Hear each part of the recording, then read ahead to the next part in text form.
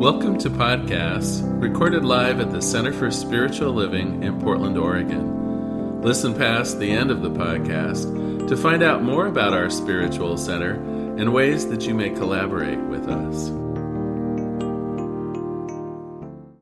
Good morning, and welcome to the Portland Center for Spiritual Living. Wherever you are on your spiritual journey, you're most welcome here.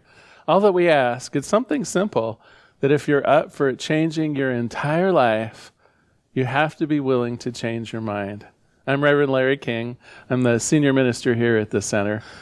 Well, today we're going to be talking about learning and developing mental equivalence. And in fact, we're going to explore 3 different techniques for doing this. This month, I'm bringing you the best in spiritual principles, the best authors, and the best techniques for bringing newfound success into your life. We started with Ernest Holmes and the law of cause and effect.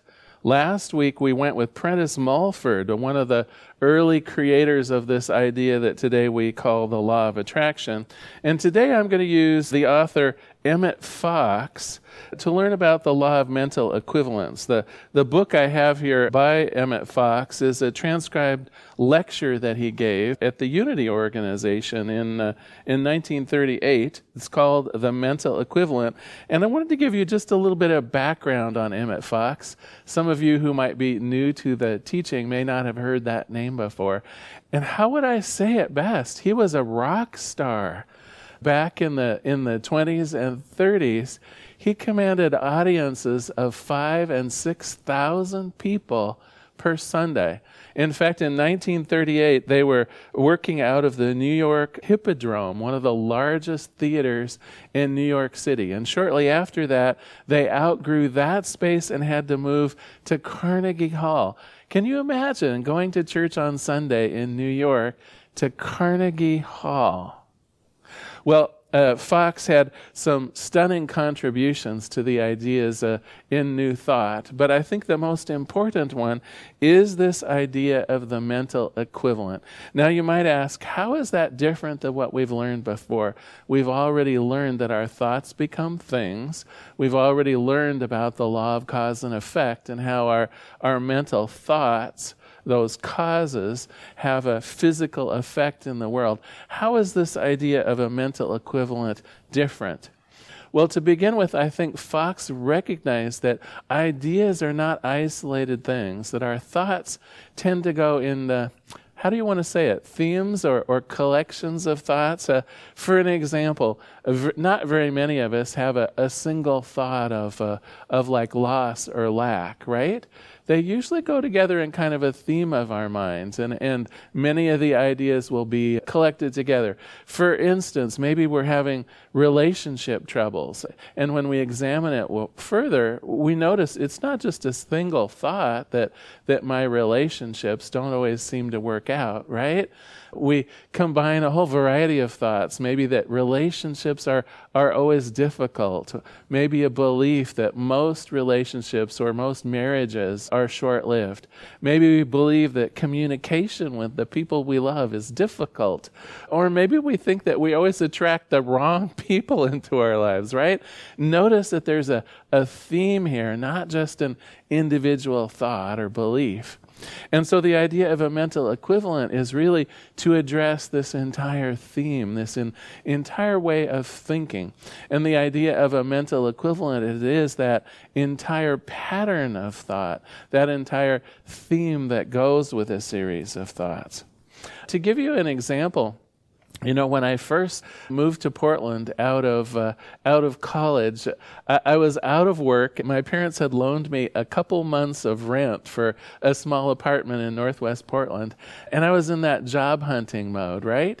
And I remember very carefully, and this was before I knew anything about the science of mind or New Thought, but I very carefully built up a mental equivalent of my new job. And so in my mind, I had the idea of where I'd like to work, which was downtown Portland, because it seemed exciting to a young person and full of opportunities. I liked the idea of doing something that was positive for humanity. I liked the idea of being paid well, but also the idea of being flexible in what my work was like. And I still remember several times before I got my first job, I would ride to downtown from where I lived in Northwest Portland on the bus, and I would just walk around downtown visualizing myself, picturing myself working in some of the buildings down there. And I still can remember on one of my trips, I was in the south end of downtown, walking on First Avenue and Second Avenue, and I remember it was lunchtime, and I went into the Blue Cross and Blue Shield cafeteria. They had it open to the public, and although it was 99% employees of Blue Cross and Blue Shield there off First Avenue, the actual building, of course, was open to the public. I went in and had lunch, and I still remember myself sitting there thinking, yeah, this is the building that I work in, and helping people in terms of Blue Cross and Blue Shield to have affordable health insurance and so on. And I remember taking the elevator up in the building and pretending that I worked there. I'm sure people wondered who that young man was, but I was dressed appropriately like that. That was one of the issues. I knew that if I wanted to get a nice job, I had to look presentable. I had to be kind of ready. And so here I was, really with what we're talking about, a mental equivalent of me working downtown. Well, I want to tell you, I got a job. Now, it wasn't with Blue Cross and Blue Shield of Oregon, but you know what? It was literally across the street from that cafeteria. And it was even a nicer building than the Blue Cross and Blue Shield building at Harrison Square there. And it was where I was to have a career of 20 years with the telephone company. A good job, at the time a job that was well coveted and well compensated over the years. Now, a couple things I want you to notice about this. First of all, I really put myself into it, right? I dressed the part. I dressed with expectancy. I actually got on the bus as though I were going to work. I fantasized a bit, but in the fantasy, I saw myself fully present. I was riding the elevator, right, up to my office. It sounds corny, and yet it was a beautiful example of a mental equivalent long before I even knew what a mental equivalent was. I also want to point out something else. Notice that I did not have a fixation on exactly what was going to happen. I had an expectation that I was going to get a job and that it was going to be in an area of town that I wanted. I had an idea of where that was going to be and what the job was like.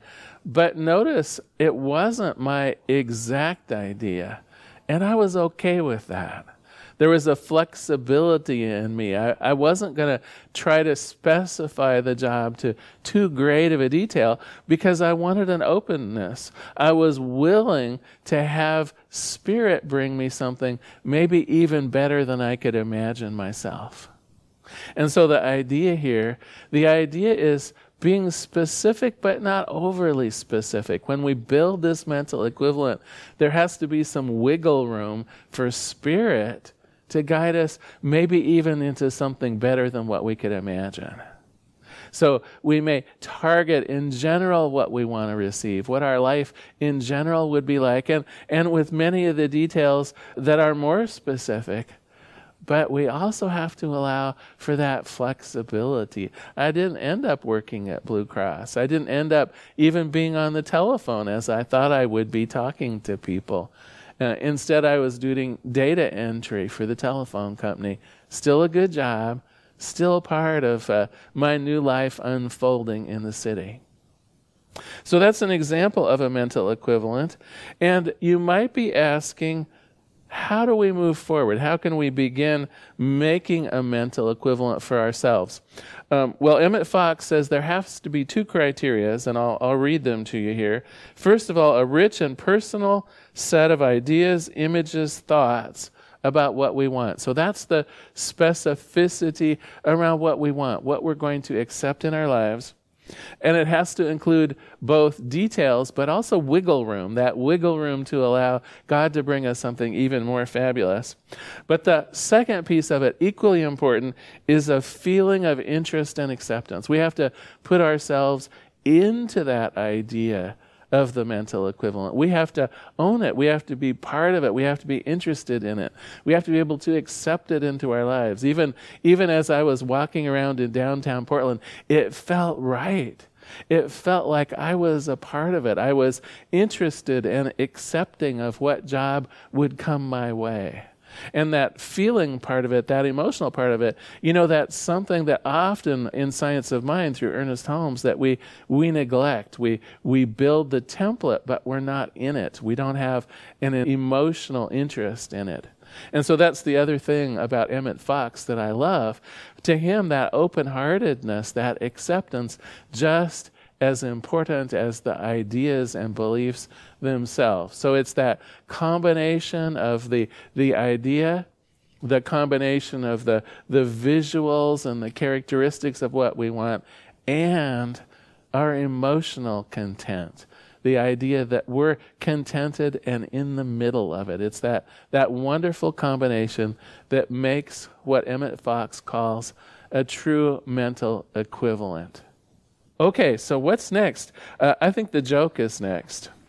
So little Johnny has on his baseball uniform. He's standing at the plate. He says to himself, "Oh boy, I'm the best batter in the world." Well, the ball is thrown. He swings. He misses. Strike one. Well, he adjusts his hat. He concentrates on the ball in the pitcher's hand, and he says to himself, "I am the best batter in the world." Well, the ball is thrown, he swings, he misses. Strike two. Well, he adjusts his hat again and kind of stamps his feet a little bit. He visualizes the ball coming straight at him. He hears the sound of the crack of the bat as it hits the home run. He hears the crowd roaring with his success right in his own mind, and he says to himself, "I am the best batter in the whole world." Once more, the ball is thrown. He swings, and he misses. Strike three.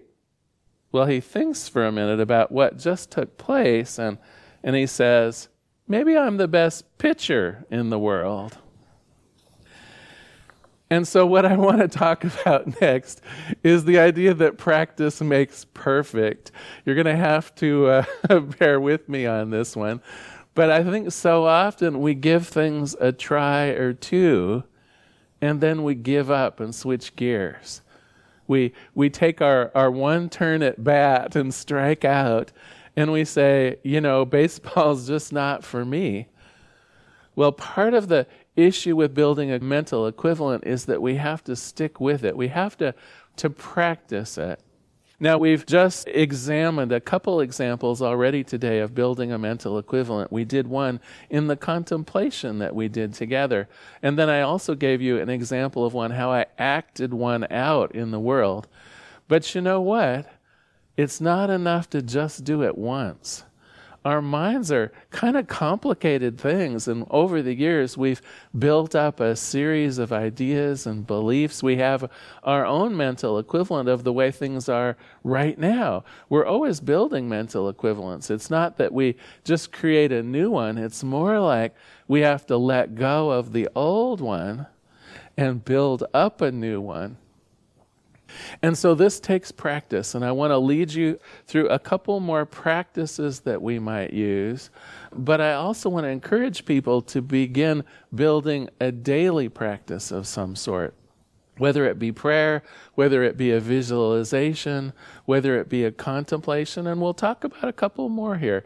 In fact, if you're willing, I'd like to lead you into one more spiritual practice, actually two more spiritual practices before we close today.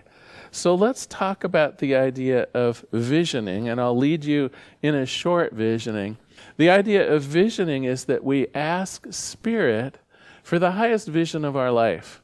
And so once again, to put that into perspective, if we have an area in our life where we wish to see more success, more improvement, we focus in on that area and ask our higher wisdom self, ask Spirit, how we might enhance that. What would it be like? What would it feel like?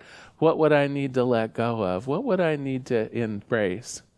And so if you're willing, I invite you just to close your eyes again like we did during the contemplation. Just rest easily. There's one power, one presence, one life, one spirit, one goodness that is everything. Every good and successful outcome in the world encompassed within spirit and accessible to us. Accessible to us because we are one with the divine. Accessible to us because we are intimately involved. Spirit talking to spirit.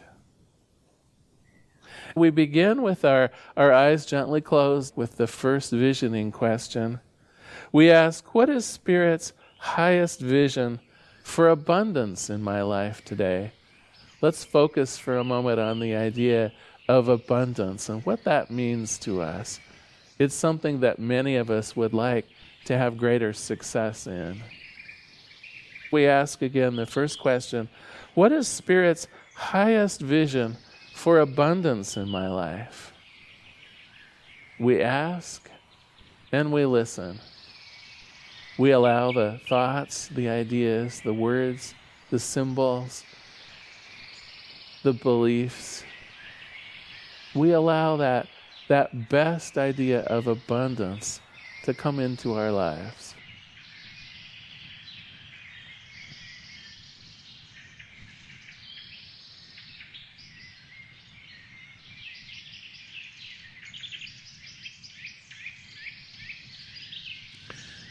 And next we ask, what does abundance look like and feel like to me? What does abundance look like and feel like in my life right now? We ask and we listen. Just allow the thoughts and the feelings just to come in from that connection to spirit. Allow your intuition to bring those images, those feelings, those thoughts, those sensations. What does abundance look like and feel like in my life right now?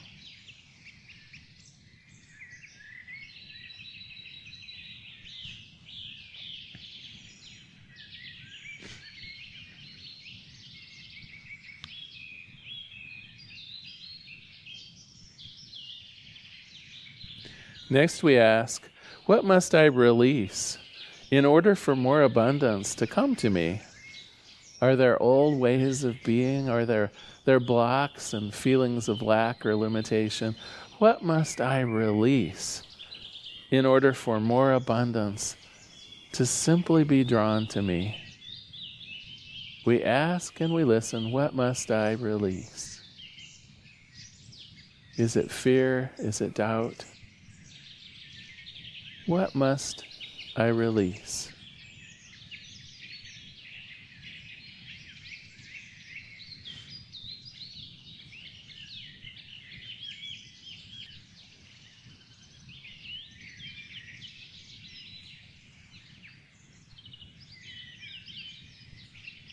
Next we ask, what must I embrace to attract more abundance to me? How can I be more attractive to that which I am seeking? What needs to change in me? What must I embrace to attract more abundance to me? We ask and we listen.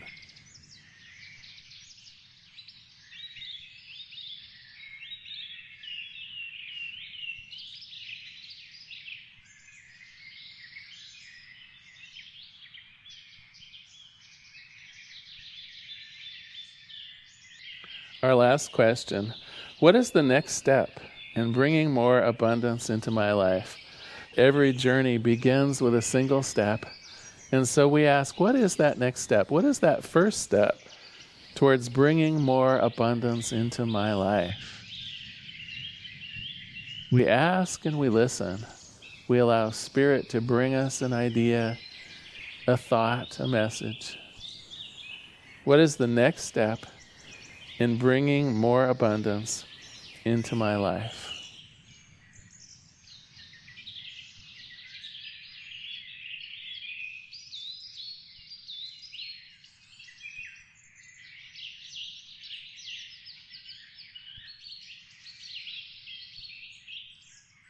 And so we give thanks for this time of visioning. We give thanks to the ideas, the thoughts, that connection with Spirit that leads our intuition into building that mental equivalent of greater abundance, of a life that is full and fulfilled, a life of success.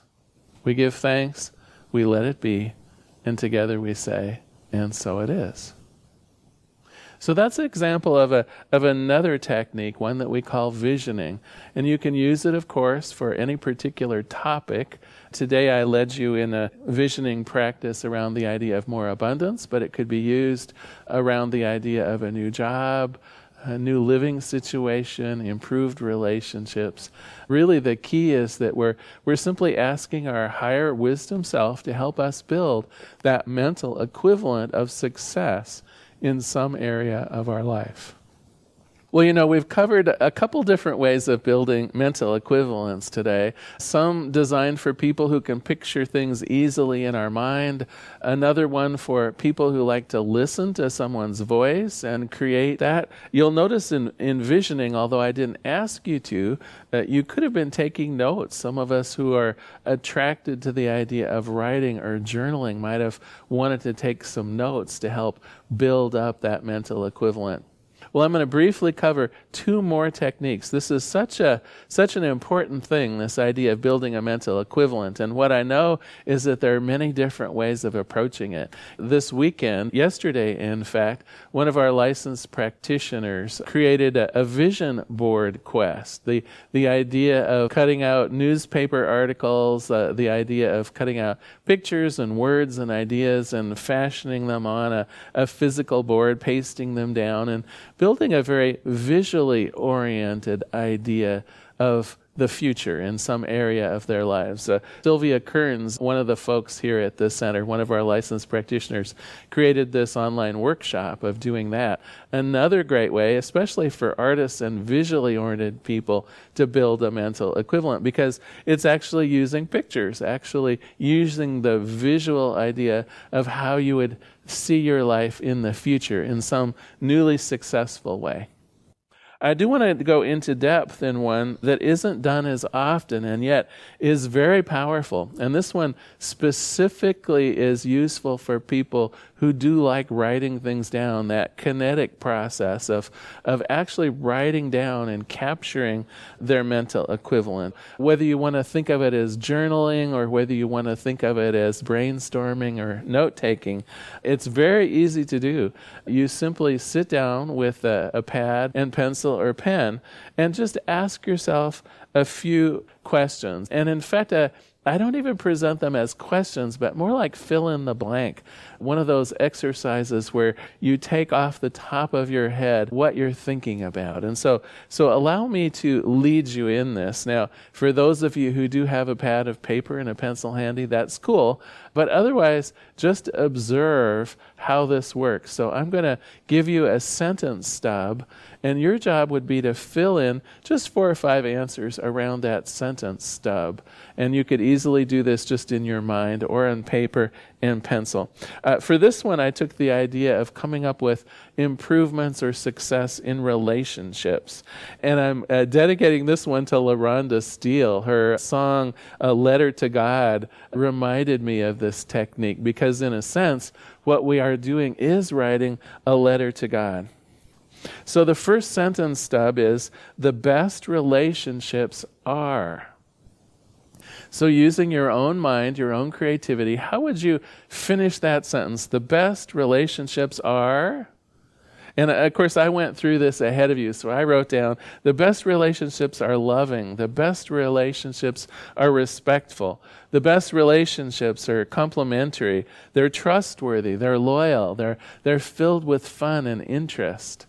So normally you try to fill out maybe 4 or 5 answers to complete the sentence stub. The best relationships are.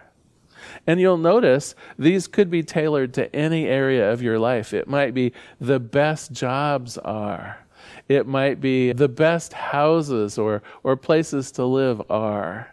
So you can focus in on any area of your life as you're doing the sentence stubs. The next question or the next statement that I filled in, my strengths in relationship are. So here we're going to focus in on me. What am I really good at in relationships? What do I bring to the table? And so I wrote down my strengths in relationships are, I'm a good listener. I'm a caring person. I'm willing to work through things. I'm non-judgmental. I'm easygoing in relationships. I'm willing to participate. So those were some of the strengths I wrote down about relationships when I came to the sentence stub. My strengths in relationship are. And again, it could be my strengths as a worker are, or my strengths as an entrepreneur are. Right? So whatever it is, that area you're focusing in, just tailor the sentence stubs to focus in on that particular area where you're wishing to have more success.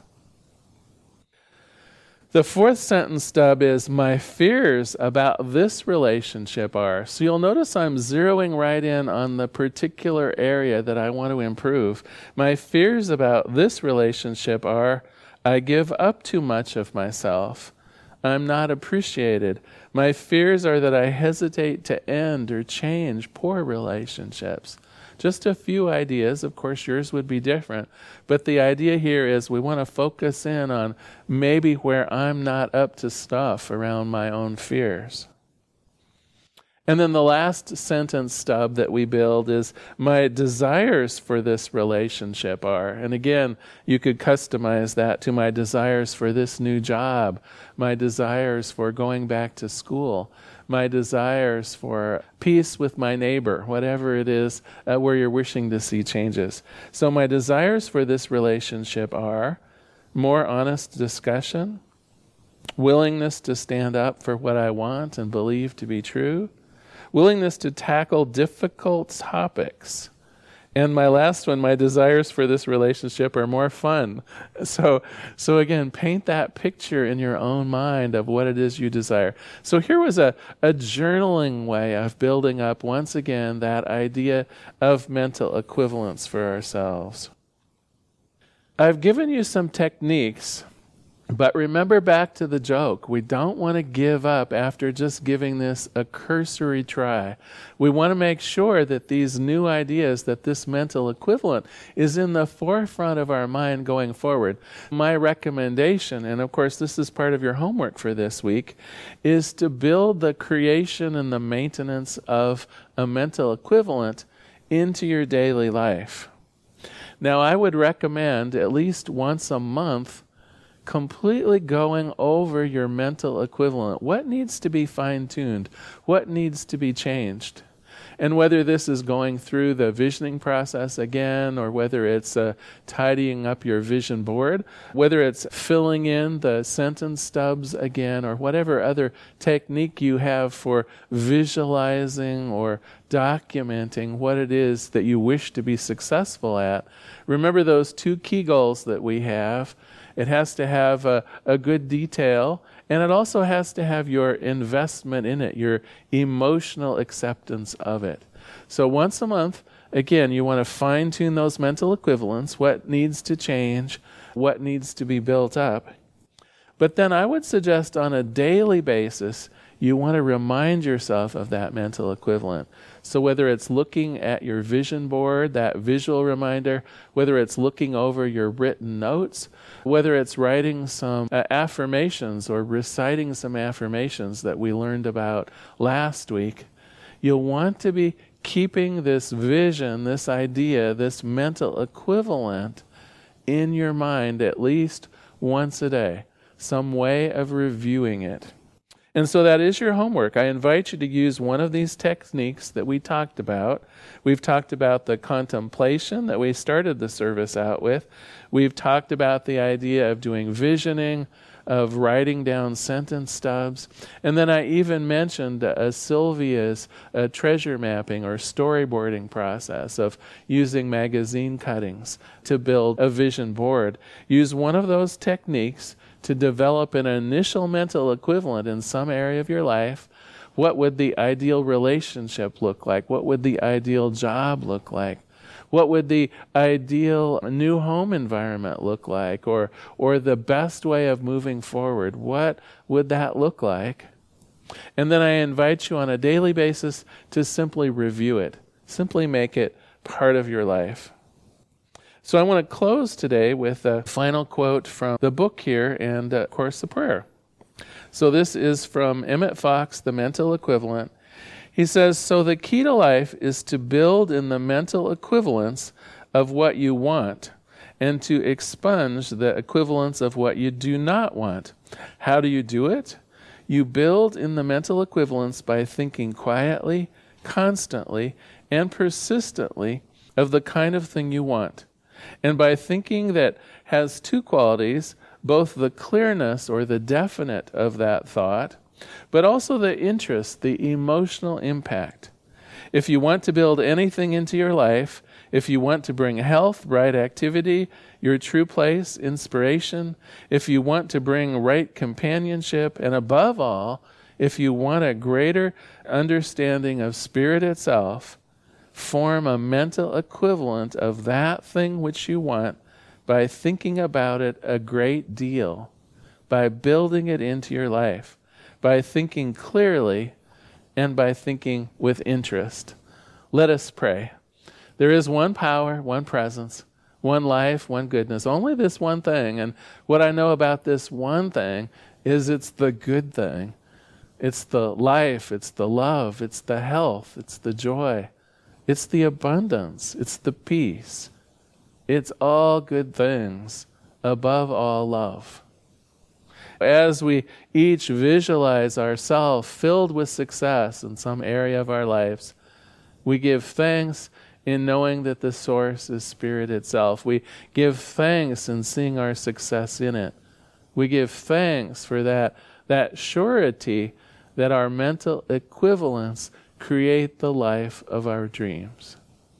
With gratitude, I release this prayer into the activity, into the action of the law itself. I let it be, and together we say, and so it is. Now is our time of conscious giving. I invite you to take your gift or your tithe. I invite you to embrace this idea of giving and receiving. If you'd like, you can repeat after me. Graciously I give from a place of love, knowing that as we give, so do we richly receive. For those of you at home, of course, you can log on to cslportland.org, and there's a donate button at the bottom of any of our pages there. Just click on the donate button, and we would be very happy to receive your donations. Thank you very much. Take care, and bye.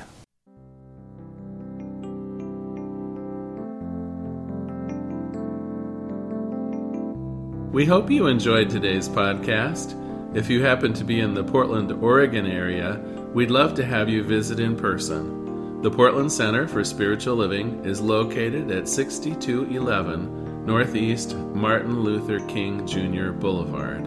We have inspirational services at 9 a.m. and 11 a.m. every Sunday. We also have many programs, classes, and workshops developed just for our online audience. To find out more, go to our website at cslportland.org and look under the Online tab. We have a variety of content dedicated specifically for our podcast listeners. Our mission is to open hearts, ignite minds, and make a difference. If you'd like to support our center and its podcasts, you can donate online at cslportland.org/donate. Our website is also the place to learn more about what's going on at the center or to contact us. Allow us to become part of your extended spiritual community. Wherever you are on your spiritual journey, you are most welcome at the Center for Spiritual Living.